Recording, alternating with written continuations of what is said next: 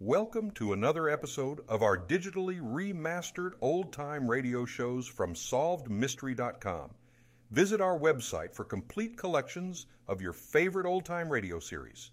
Remember to follow us so you won't miss new releases from SolvedMystery.com. Good evening. This is Crime Classics. I am Thomas Hyland with another true story of crime. Listen. That's a chicken. She's a fat one. She's doing practically all the things a chicken can do. And besides all this cleverness, she's about to perform her primary function. She's going to be a dinner. The lady who carries the bird in her left hand is named Abby Durfee Borden, stepmother to Emma and Lizzie Borden. Mrs. Borden weighs over 200 pounds.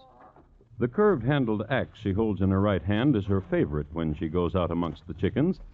Her favorite because with it she does such a neat job, which is more than I can say for the person who murdered Mrs. Borden and her husband, Mr. Borden.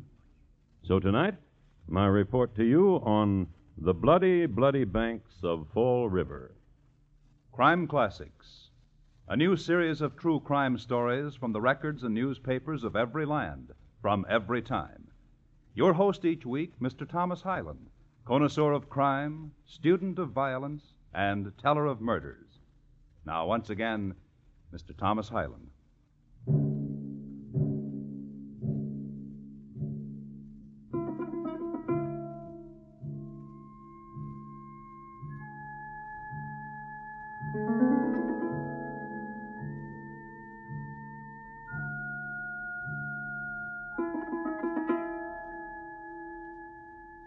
The place is Fall River, Massachusetts, at the start of a hot August in 1892. In that era, it was a town whose dominant color was brown, the color of sun-dried lawns, of rain-stippled brick and board, of ladies' dresses that reached from neck to pavement. Next in popularity, as far as color went, was black. It was a stern time and a stern place, and bleak, where certain types of smiles were suspect, and where women only dared to stretch in the privacy of kitchen or boudoir. It was a time, too, when 18 was the age of marriage, and a single woman of 32 had to find surcease in this way: breaking saloons' windows, knitting, secretly tearing from the newspaper the latest picture of John L. Sullivan, also Jim Corbett, who was rumored to be more of a gentleman, or this way.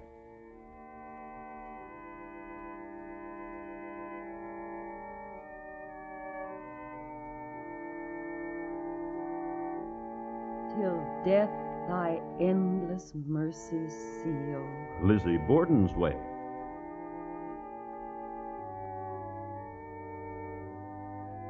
And make the sacrifice complete.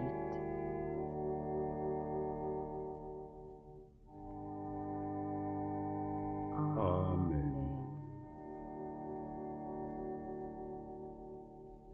There now. How did you like that hymn? Oh, very much, Reverend Job. And then I shall write my brother to send me the rest of the new ones from New York. I trust your judgment, Miss Borden, implicitly. How is your brother? Oh, he's getting married. Married? Didn't I tell you? No. No, you didn't. I'm sorry. I think, Reverend, you might have let me know in another way. Less blunt. But you don't even know my brother. I hope you'll be very happy. I'm sure you do. Reverend. Yes, Miss Lizzie? And how much longer will you grieve? Dear Miss Lizzie. Your wife is gone now for 4 years. Dear, dear Miss Lizzie. How kind is your concern.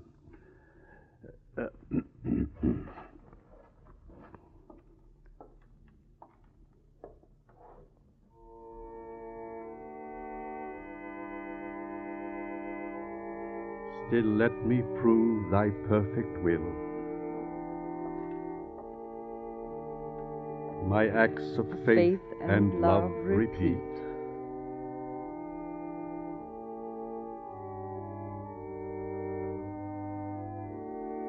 till death thy endless mercy seal. Amen.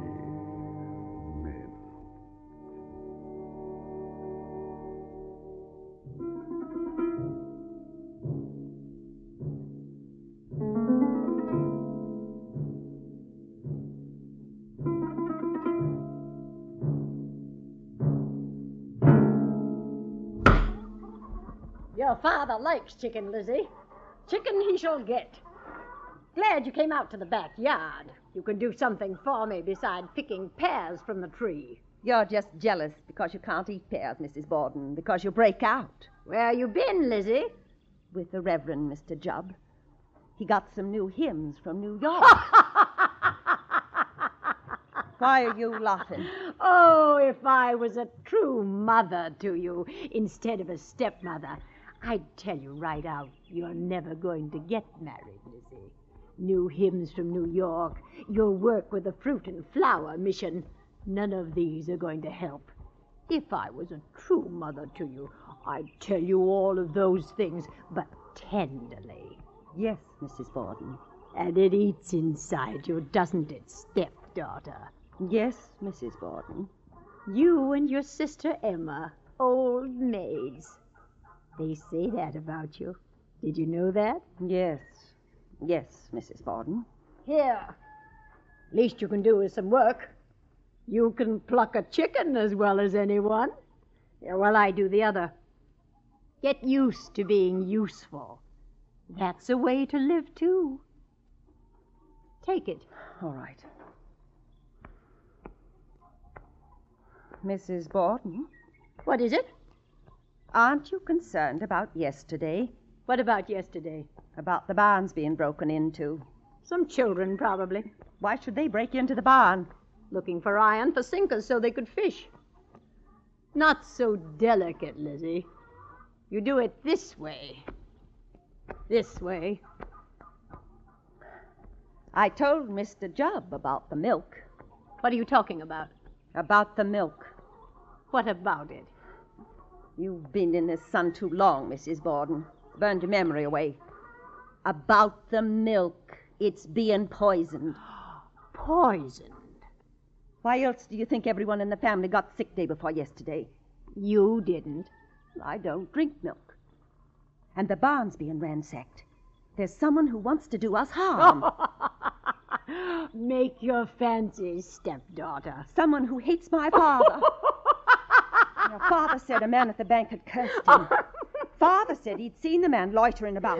Oh, now we've come to it, haven't we? What? Now we've brought the conversation around. What? Your father. Tell you something. He doesn't care for you. He doesn't care for you at all. He loves me. Not at all. What's the matter? Blood. All over my hands. Blood. Ooh. Chicken blood. It'll wash off. That's the trouble with you, Lizzie. You shudder your way through. What did you do that for? What did you smear that blood on my face for? To see how you look, Mrs. Borden.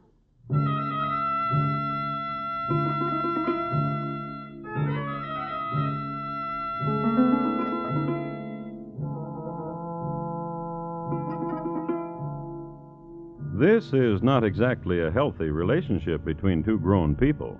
But let's face it, the possibility of a lady's liking another lady in the Borden household was pretty remote. First of all, after the widowed Mr. Borden married Abby, he told his two daughters to do everything Abby told them, and often Abby would order Lizzie to do things right in the middle of plucking a pear from the backyard tree, and Lizzie dearly loved the pears from the backyard tree. Also, it was a constant source of wild hilarity for Abby that neither of her stepdaughters had been taken as bride. She'd gotten married, but Lizzie never did, nor Lizzie's sister, Emma. And sometimes Lizzie would go to her father's room, and she'd ask him this. How can you stand her? She takes care of my needs. She cherishes me. She's a hulk. When seen through the eyes of affection, Father. it's much too late to ask you to love her, Lizzie. But I insist that this kind of conversation concerning my wife shall be the last. Whatever you say, Father. Now, it's very hot. I think I'll lie down. I'll take off your shoes. Never mind. I want to. Very well. Father. Yes. Tell me about my mother, my real mother. Oh, Lizzie, Please. it's been so long. Please. I've forgotten. You have not. Yes. Yes, I have. No. She was very lovely. She had brown hair. She had brown eyes, and she was slender. You used to tell me... Father, What? why did you let her die? She had a sickness for You which... let her die. You could have saved her, and you let her die. Lizzie! And you married that hulk. I forbid you... Father, listen to I me. forbid you to speak of my wife in such a manner. Let's go away from here, Father. Away? Yes, you and I. Give that woman this house, and we'll go away. Father. You'll go away, not me. What? You speak often of quitting this house, of going to live with a friend. Do it. You can't mean it. Do it. Good night.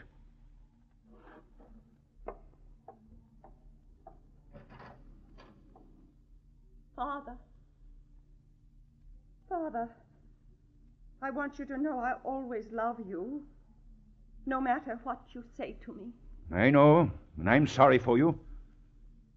Good night, Lizzie.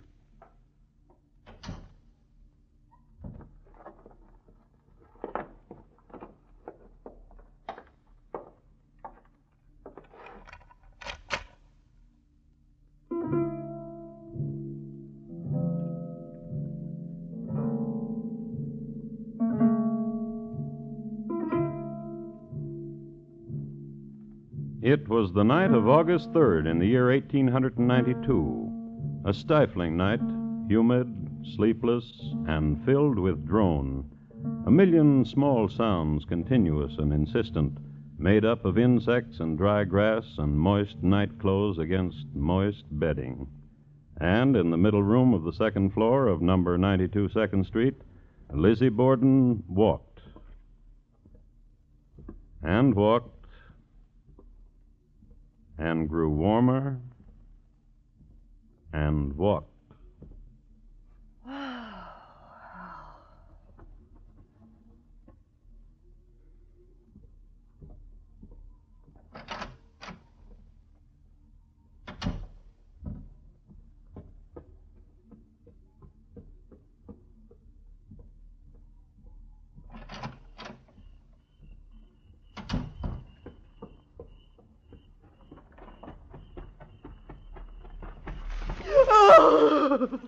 And Lizzie Borden wept. Her face pressed to the earth, she wept. And in a little while, for some reason or another, she got up and walked over to the pear tree and plucked a pear and ate it and smacked her lips, sweet with juice, at the moon. Lizzie Borden.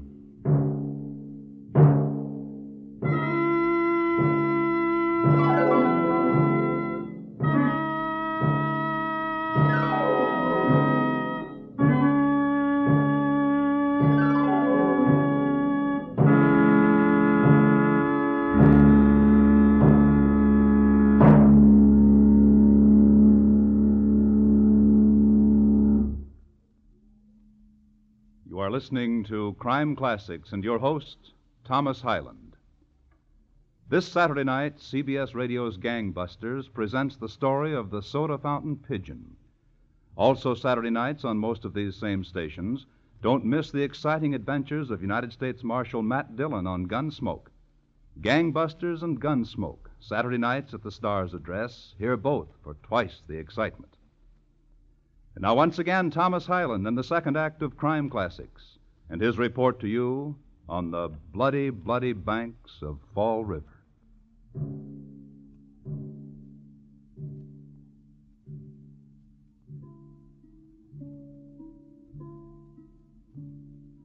I'd like to give you a brief rundown on the Borden family. Let's pick the last day all of them were alive, August 4th, 1892. Let's say about 7 o'clock in the morning. Andrew Jackson Borden, yawning. A.J. Borden is the head of the house and worth over $250,000. He's getting up now and getting ready to go to the bank so he can be near some of it. Lace me up, Andrew. Abby Durfee Borden, just before lacing up. Abby is 64 years of age and hadn't gone downstairs without a corset since the age of 15. Lizzie Borden, still asleep. Night clothes on the chair where she left them last night, and dreamless. Woman in bed. There are two other people I must mention. There's Bridget Sullivan, the maid, who is making the mutton soup for breakfast, and Emma Borden, sister to Lizzie, who's off on a trip to Fairhaven in behalf of the Fruit and Flower Mission. We know that the Bordens, all of them, had their breakfast. We know that Mr. Borden left the house at 9 o'clock for the bank. And we know that Bridget washed the windows in the attic. And we know that, as Bridget sat on the windowsill, washing in such a way that a good part of her was hanging over 2nd Street, Lizzie Borden was inside holding her feet so Bridget wouldn't fall. And we know, too, that there was conversation. I don't feel so good. Why? What's the matter? My stomach still hurts when I press it. It's from the other day. When the milk was poisoned? No, I don't think it was the milk. It was the bananas. I think Mrs. Borden fried them too long. And I always say that bananas fried too long in mutton soup don't go well together. Oh, help me inside, Lizzie.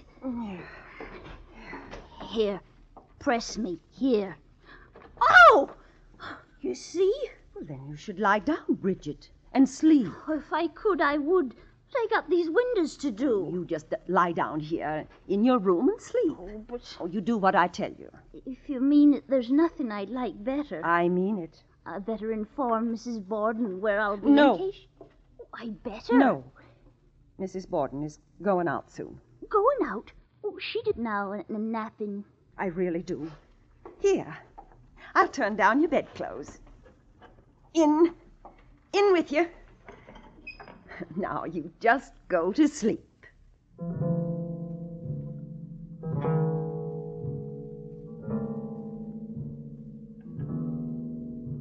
Saying that to Bridget. You go right to sleep. Saying a thing like that was like putting chloroform under Bridget's nose. She was a snoozer, that one. When she worked, but get her on a feather bed, good night all, off she went. Lizzie tucked her in and watched over her for a few minutes, and then Lizzie went downstairs and into the guest room. Hello, Mrs. Borden. What do you want, Lizzie? I thought you'd gone out. What made you think that? I just thought so. And now what do you want? What are you doing in this room, Mrs. Borden? And why shouldn't I be here? Bridget could make up the guest room. You don't have You to... know very well Bridget is not allowed to clean any of the rooms on the 2nd floor. Oh, yes, My father's coming home. That's strange. The side door's locked. He can't get in. It's never locked this time of day. Abby! Just a minute. Haven't you got a key? Why is the side door locked? I don't know. Haven't you got a key? No. Come down and open the door. Try the front one. All right. Wait a minute.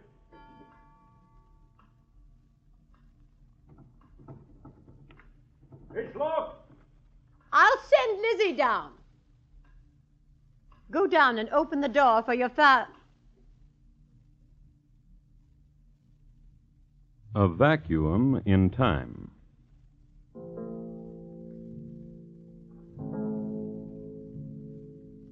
Here is where truth ends and knowledge.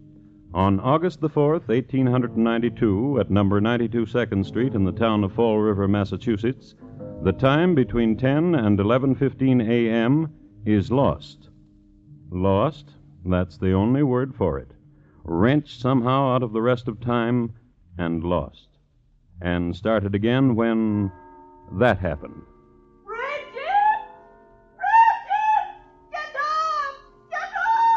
When that was spoken.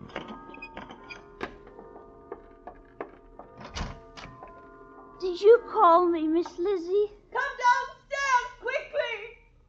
Someone came into the house and murdered Father! What? What did you say? Someone has murdered Father. Murdered him? With an axe. No, don't go in there. Go across the street and get Dr. Brown. Quickly.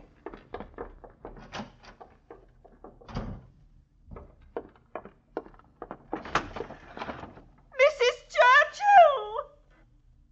Mrs. Churchill! Please, come over. Someone has hit Father with an axe and killed him. Come in through the front door. It's open.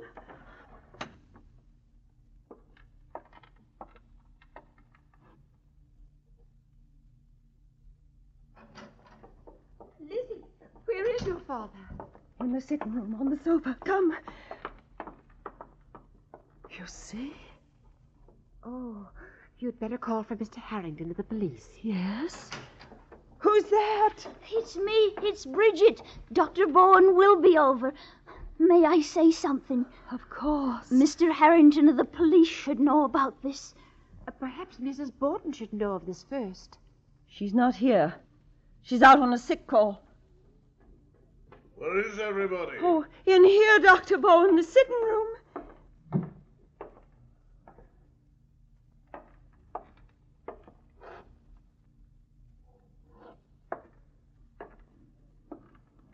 Your father is quite dead, my dear. Yes. I suggest you so inform the police. Inform Mr. Harrington. I'll see to it. You're very kind.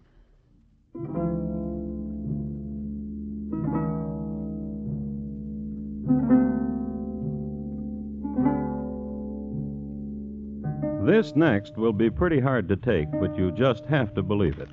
I've got the records right here to prove it. Not only was Mr. Harrington not to be found, but there was hardly any cop at all in Fall River. At this very moment, most of them were taking part in the annual excursion of the Fall River Police Association at a shore resort at Rocky Point, which is near Providence, Rhode Island. So, even as Mrs. Churchill was yelling her lungs out for a policeman, they were running sack races, splitting up into quartets for singing purposes, and the more athletic were getting their mustaches wet in the Atlantic Ocean. However, a Marshal Hilliard, who had gotten up too late to meet the trolley which met the excursion train, was sulking around town, and he's the one Mrs. Churchill spotted. She brought him back to number 92 2nd Street. Here, the marshal viewed the body, gave condolences to Lizzie, and set about looking for clues. During his search, Mrs. Churchill made a remarkable discovery. Lizzie, Yes, Mrs. Churchill? I've just been up on the second floor. Yes. Your mother's up there. She's not my mother. She's my stepmother. She's dead. She's my stepmother. It looks like somebody took an axe and... well, she's dead.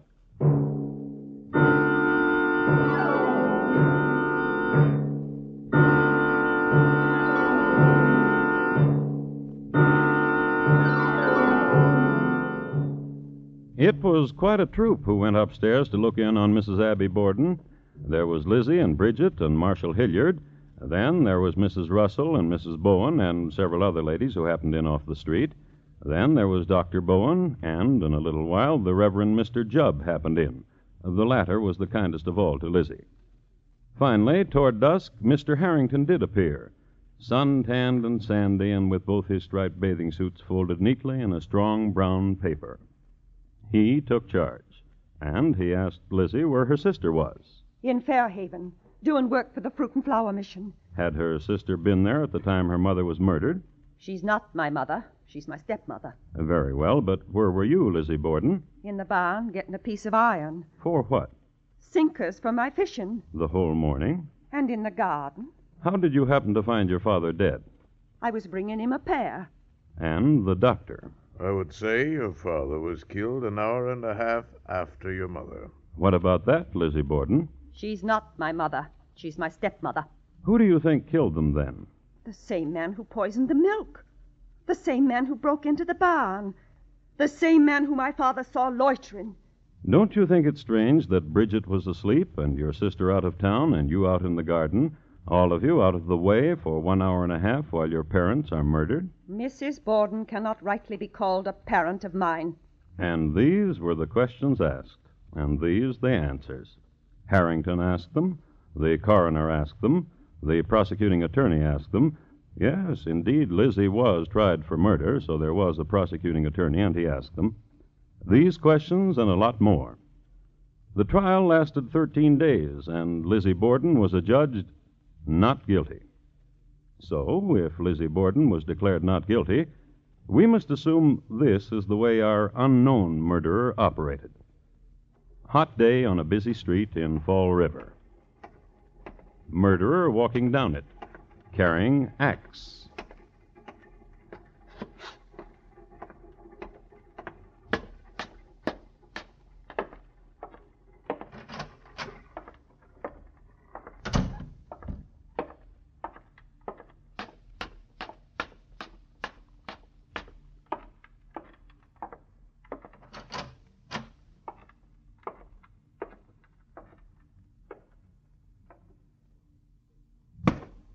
Mrs. Borden disposed of.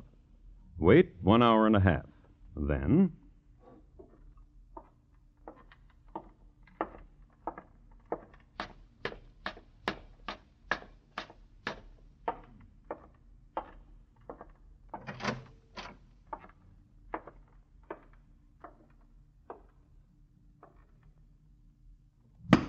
Mr. Borden. Then...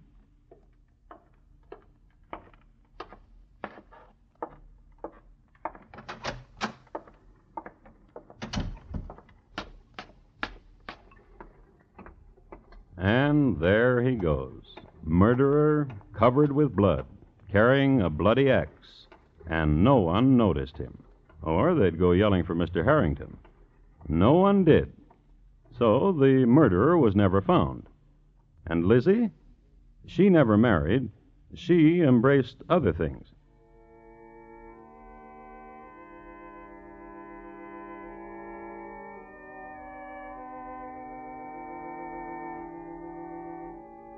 Till death thy endless mercies seal.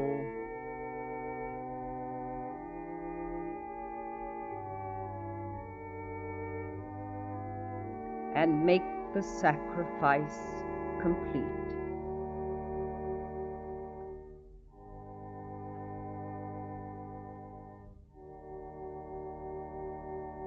Amen.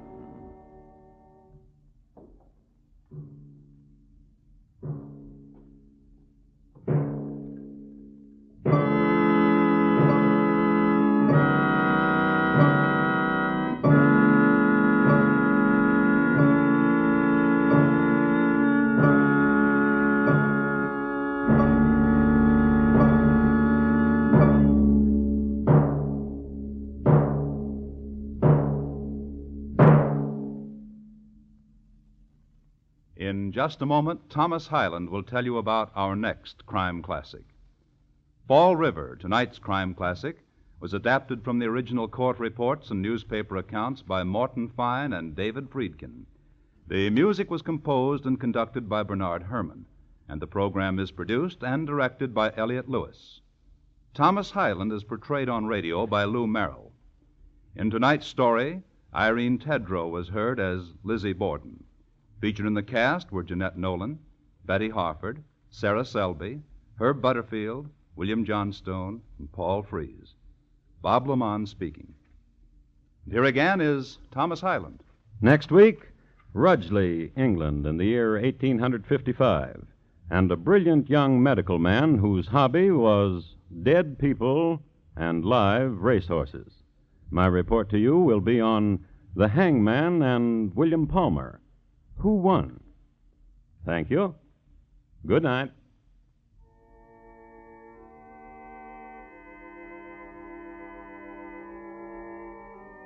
Tomorrow night, Van Johnson stars in the Thursday Theater production of The Old Man's Bride.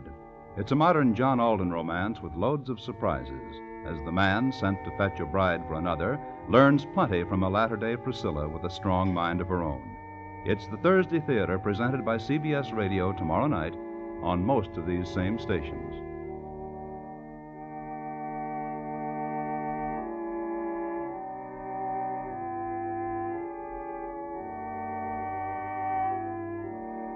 Thursday nights, Marlena Dietrich stars in Time for Love on the CBS Radio Network.